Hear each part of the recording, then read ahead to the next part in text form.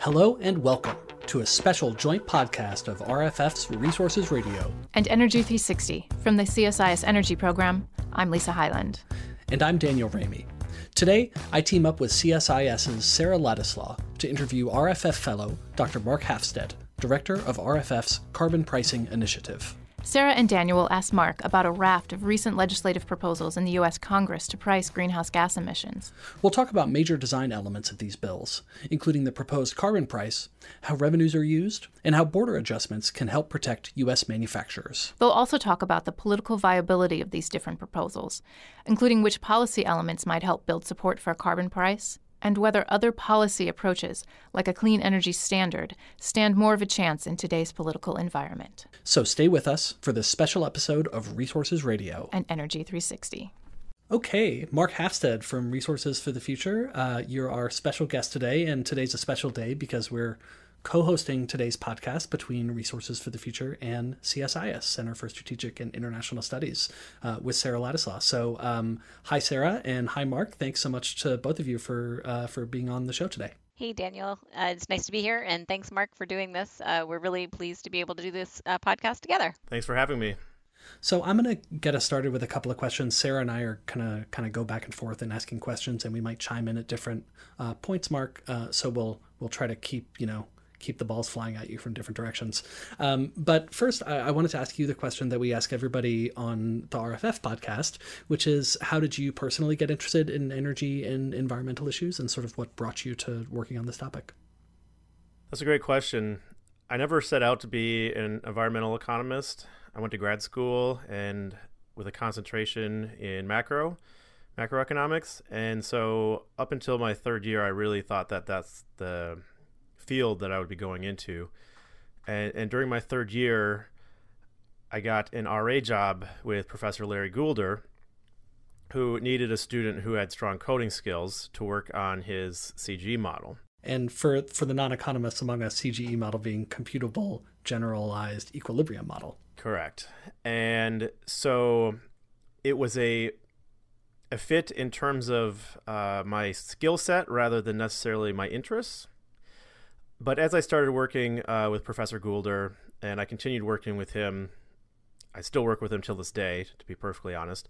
But as I started working more with him in grad school and actually applying the model to look at the time, the impacts of a cap and trade program, specifically the Waxman-Markey program, it just became really obvious to me that this was a far more widespread, interesting question than some of the smaller questions that were being asked in macroeconomics. And so it just became obvious to me that the question of climate policy was super important and is something that really just needed more work. And so I was happy to keep working on it, and eventually found myself here at Resource of the Future continuing working in that, and have just the ball's been rolling ever since. Yeah, fantastic. Well, we're glad you ended up taking that path, and we're going to take advantage of your expertise today and talk about that topic in particular, climate change and carbon pricing, which is a key way or a key option for addressing climate change. And to get us rolling, as most of our listeners will know, both with the CSIS podcast and the RFF podcast, there's been a slew of carbon pricing proposals that have been introduced recently in the U.S. Congress, both last year and this year.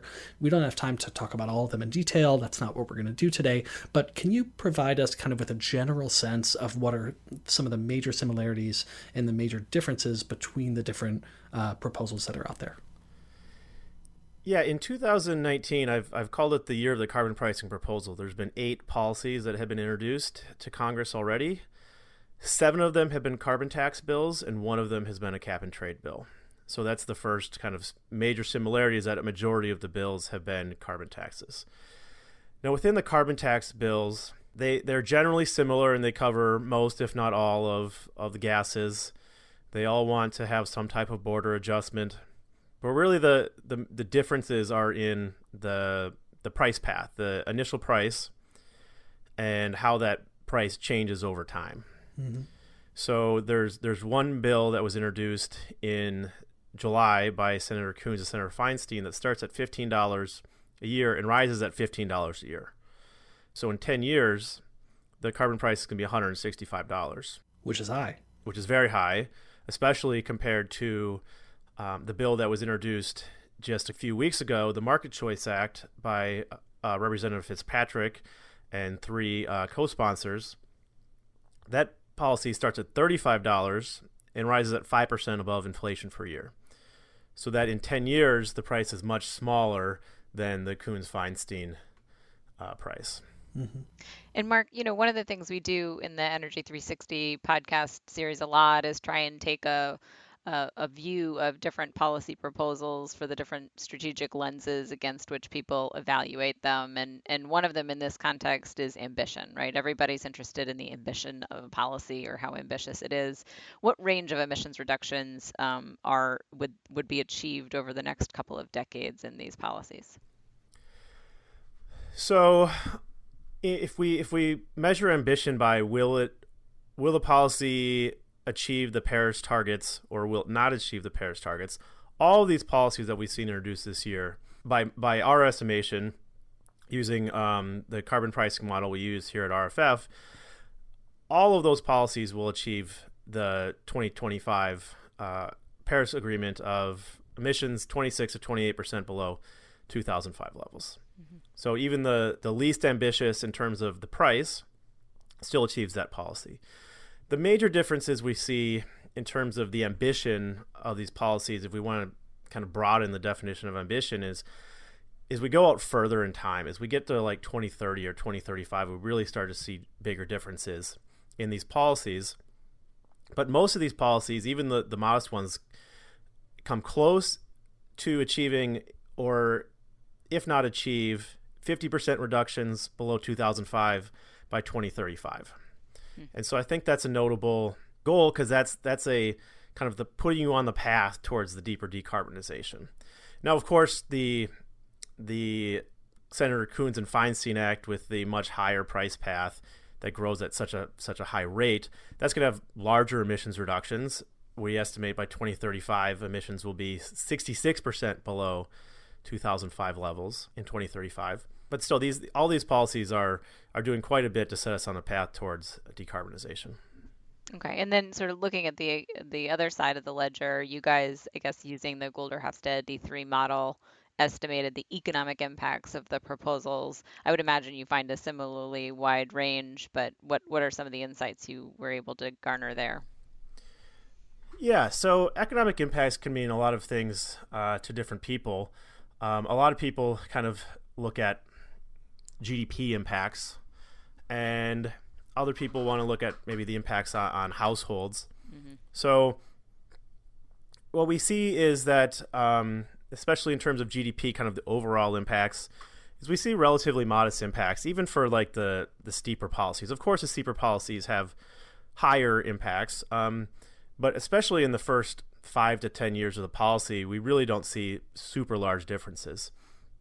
And the kind of the range that we see is, if you think about if the U.S. economy was going to grow 2% per year from 2020 to 2035, one of these carbon pricing proposals might reduce the annual growth rate from 2% to about 1.9 or 1.95%. So there is an impact, but overall, over the 15-year impact, it's relatively modest in terms of the annual growth rate. Mm-hmm. Thanks, Mark. That's really useful. And maybe one quick clarification question, and also I'm going to give you the chance to plug a couple of your products. So the clarification question is, when we're talking about emissions reductions in the model that you're using here, are we just talking about carbon dioxide, or are there other gases that are modeled? Yeah, that's a great question. So we are using the Goulder-Hofstede E3 model, which I've been working on since I was an RA in graduate school. For those who are interested in learning more about the model, we have a book that came out about almost 2 years ago now called Confronting the Climate Challenge, U.S. Policy Options. And that it's a great kind of overview of what the model is and how it can be applied. For those who are really interested in the details, there is a 100-page technical appendix So, but the people who don't have technical backgrounds can skip that, and I think it still gives a good overall highlight of what these kind of economic models can do and what they can and can't tell us. Yeah, cool. And the other product that I was thinking about plugging for you and for RFF was this really great carbon pricing calculator that you have put out there on the web. So this is kind of like in between. You don't have to have detailed model expertise to know how it works, but you can go there and sort of get quick answers to some of the questions that Sarah and I are asking you today. Yeah, and so following up on the model is what we've done is we've actually used that model and we've simulated a range of policies. So not only have we simulated using the model the 8 legislative proposals that have come out this year, we've also simulated a range of custom carbon pricing policies that you can choose your own adventure, so to speak, to see what the kind of the emissions impacts and the economic impacts of the proposals would be. And to answer your first question, yes, we are only modeling energy-related carbon dioxide emissions. So these are the carbon dioxide emissions that come from combusting fossil fuels. Right. Great. So next question is, you can answer this maybe specifically with regard to the bills that are out there, or you can talk about it in a more general sense. So the question is about how to use the revenues that government collects from the application of a carbon price. So there's lots of different ways that the government could potentially use that revenue. Can you talk about some of those options and talk about their relative merits in terms of both maybe political feasibility, but also economic efficiency or other metrics that are of interest? Yeah. So revenue use is really, really important when it comes to understanding what the economic costs of the policy are going to be. It's less important for the emissions reductions. The price signal is really what's giving which is driving the emissions reductions. But the use of the revenue is really going to be important for not only what the overall costs of a policy are going to be, but also how those costs are going to be distributed across different parts of the economy. And so just kind of going through what some of the approaches are, and we actually have a great explainer on rff.org called Carbon Pricing 102 that you can check out to learn more about these. But the first one is carbon dividends, and so this is kind of like sending checks to households, so to speak. No one's actually going to get a check in the mail, but that's that type of idea. And this is used to kind of offset the increased energy costs for households. So this policy tends to actually be very good for low-income households, because if you give a constant rebate check of, say, $1,000 a year to each household or person, that means a lot to a household that's making $15,000 or even $40,000 a year, where it's going to mean less to households that are making $200,000 or $250,000 a year. Right. So another option, and this is what we talk a lot about in the papers that I've done in the past and talking about in my book, is the idea of a tax swap. And that's using the revenue to reduce other taxes. And these can have beneficial effects in that we're going to reduce the harmful impacts of those taxes. So labor taxes, for example, may encourage individuals to work fewer hours.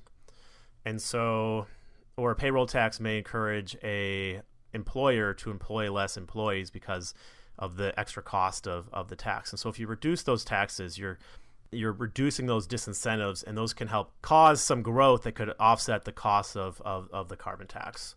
Some of the other options are reducing individual income taxes or reducing corporate income taxes. Now, the idea of using the carbon taxes to reduce corporate income taxes was obviously a lot more popular 2 years ago, before the introduction of the 2017 tax bill that lowered the corporate taxes. But it's still something that we previously had spent a lot of time talking about. And that tends to be from our modeling at least, shows to be a pretty efficient use, overall low cost of the policy.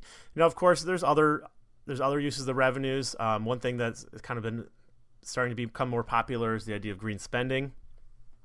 Instead of a revenue neutral policy that returns the revenues back to households through tax cuts or dividends, the idea is we take the revenue and we can spend it to invest to further reduce our emissions, particularly in places where the pricing policy may not be as effective. Yeah, That's really helpful. And then when we think about the specific bills and their application of these different approaches to using revenue, kind of what do you see? Are there like major themes that emerge? Are some approaches more popular than other approaches in the slew of bills that have been introduced recently? I think the dividends idea is, it's at least included in 4 or 5 of the proposals, right? Yeah, I'd say that right now the dividend proposal is probably the most popular, and that we're seeing it in the most proposals. The other one that we've seen is reducing payroll taxes. We saw that in 2 bills introduced this July by Representative Rooney and Representative Lipinski to use the revenues to reduce payroll taxes, and those revenues would actually go to the Social Security Trust Fund to offset those lower taxes, so as to not further impact the potential deficits that program might be facing in the next 15 or 20 years. And then the bill that was introduced 2 weeks ago, the Market Choice Act by Representative Fitzpatrick, is slightly different, and it actually follows the idea from the first Market Choice Act, which was introduced in 2018 by former Representative Curbelo, and that is to actually use the revenues to reduce the federal gasoline tax. So that's it, and then using the revenues to pay for the infrastructure, reimbursing the Highway Trust Fund. And so that's an interesting idea that we haven't really seen before last year, in that it helps reduce the impact on drivers. So the carbon price would increase the price of gasoline by about 1 cent per every dollar of the tax. So $40 tax would increase the price of gasoline by about 40 cents.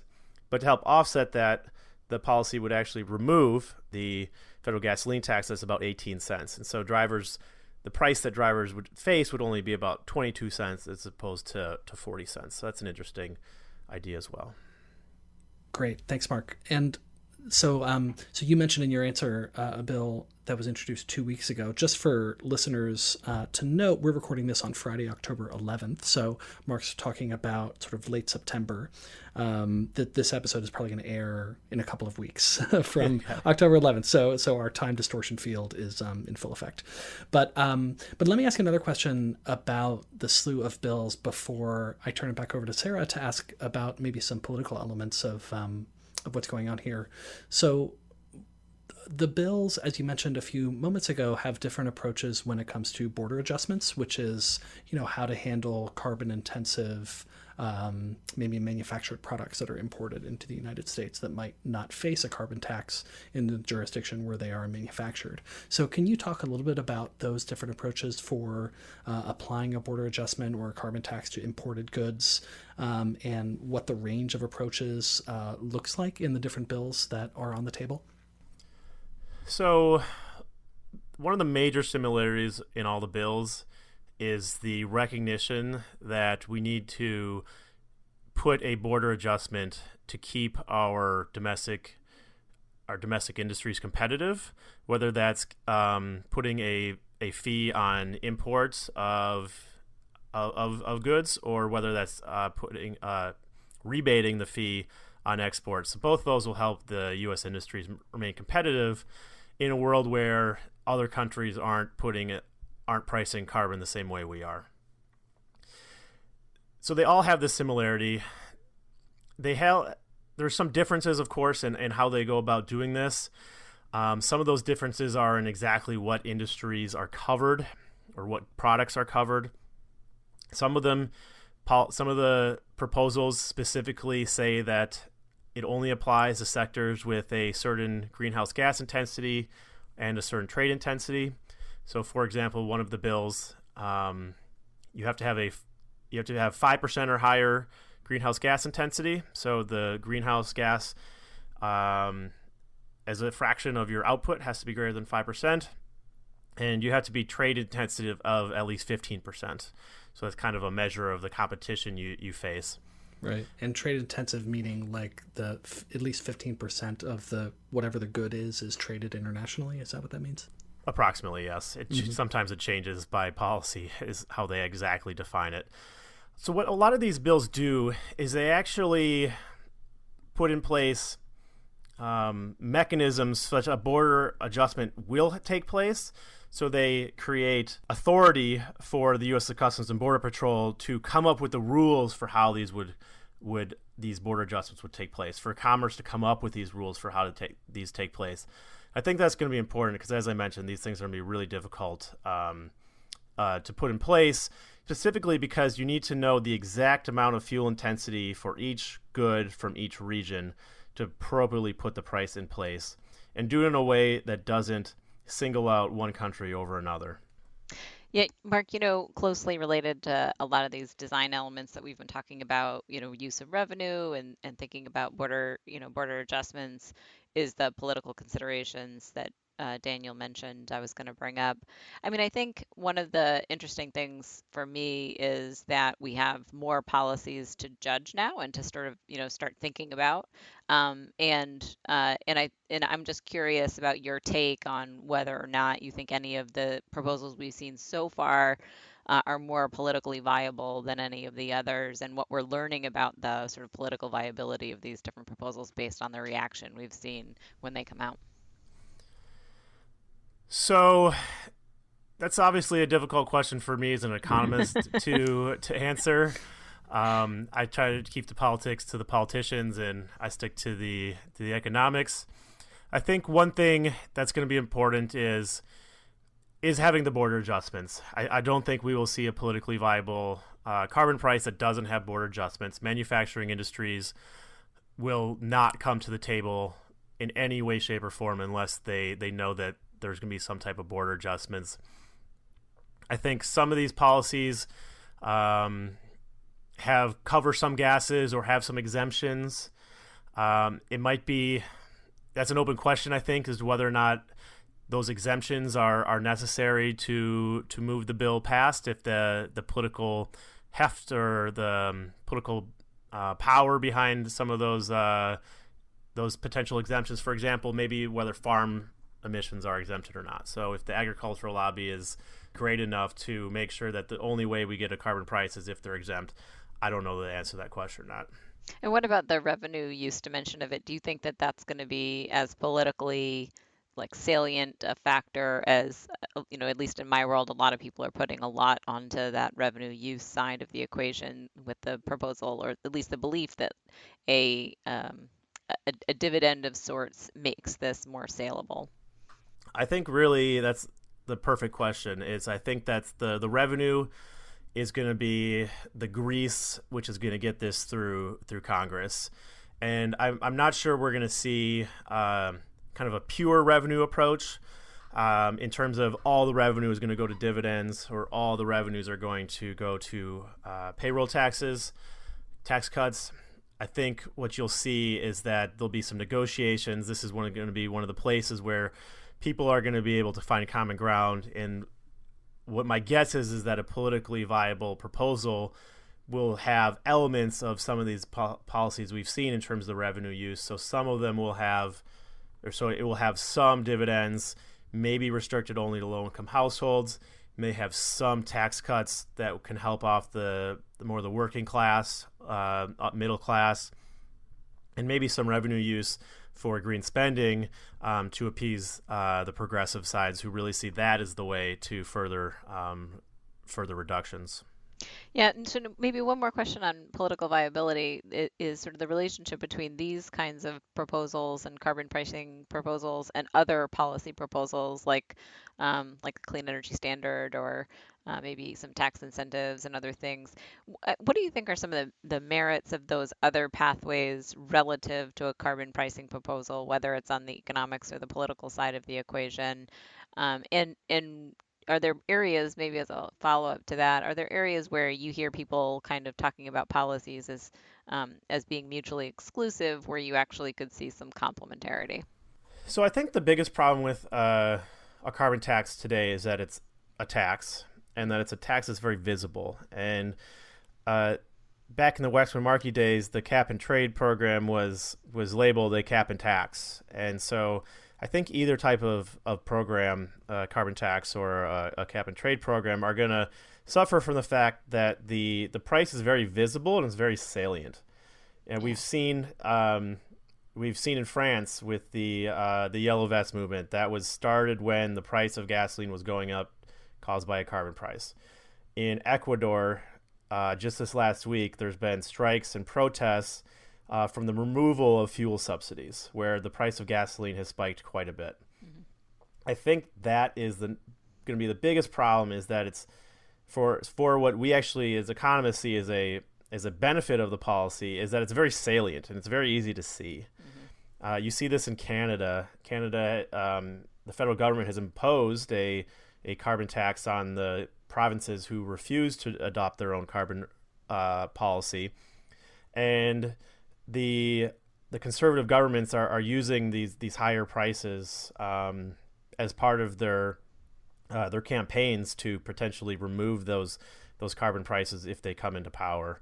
Mm-hmm. And so I think some of the advantages of some of the other proposals is that, well, maybe on a cost per ton basis they're higher.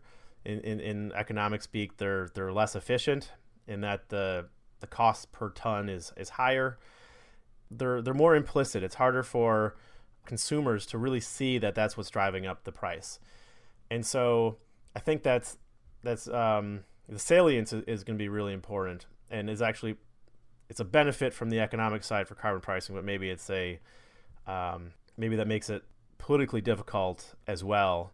Where Clean Energy Standard, I think, is a really interesting policy proposal, in that we have research that shows that they don't necessarily have to be extremely inefficient relative to a carbon price in reducing emissions from the power sector. And so I think the idea is, if we want to just start with the power sector, start with the low-hanging fruit, I think that could be a start. And maybe that's something that's more politically viable, is going sector by sector. Mm-hmm. And if a clean energy standard is more politically viable than a carbon price, I think the economics shows that there's not a huge trade-off there. Thanks, Mark. Sarah, before we go to our last question, the top of the stack, I want to put you on the hot seat and see if you are interested in answering your own question, which is sort of, what do you see as the relative merits of these different approaches? And because I know you've thought about this a bit, and you've written about it as well. Yeah, I've been a little dismayed. I can't quite tell if it's I'm always being careful to be analytical and not just getting older. I'm a little dismayed at how much there is talk about perfect policy design again. And I really appreciate the work of trying to think through the relative efficiency of different policies and how effective they can be. And I just think that's really, really important work. However, I don't see the political opening for carbon pricing as being something that's going to naturally land on anyone's lap. And so I think what I've noticed is there's a lot of focus on how, a carbon price is relatively ascendant relative to the idea of a cap and trade program, or even, as we're seeing sort of this pendulum effect in U.S. regulatory policy, there's a little bit of skepticism about regulatory mechanisms being able to deliver emissions reductions. And so all of this is sort of making the promise of a potential economy-wide carbon price seem more attractive. And I just, for all of the folks that are sort of thinking about and advocating, whether it's, on a sort of a corporate level or an institutional level for those kinds of policies, I think it's actually going to be quite a big lift. And so I think it'd take a lot of work to get there on the political side of delivering on these policies. And I think all the insights that RFF and others provide to that conversation are extremely valuable. I just think that we have to stop sort of pretending like there's going to be a magical window that's going to open and this is going to all of a sudden be there. I think people are going to have to really make that window of opportunity. I tend to agree with Mark that things that states already find quite familiar broadly might be effective. And so there's a lot of things like a clean energy standard or like certain tax incentives that I think, could potentially be near-term things we could do if we just would sort of accept their imperfections from a range of different issues and sort of, be kind of just get on with it if we can make them happen. So anyway, I can see a lot of policy policies that would be, effective. But I just sort of worry that we're getting back into this time where we think about, optimal policy design in a definitely suboptimal political environment. So I worry about balancing that ledger a little bit. Yeah, that's a really good sort of realistic point to end on, I think, in our substantive conversation. So now let's go to our last question, the top of the stack question, which I'll ask to both Mark and Sarah. Sarah, I'll ask you to go first, and then Mark. So this question is, what is on the top of your literal or metaphorical reading stack? So what have you read or watched or heard lately that you think is really cool and that you'd recommend to our listeners? Sarah, what's on the top of your stack? Yeah, I think the book that I tend to recommend, even though I read it once a while ago and I'm sort of rereading it in parts, is The Wizard and the Prophet by Charles Mann. I really like it because it forces me to take a historical look at the tension between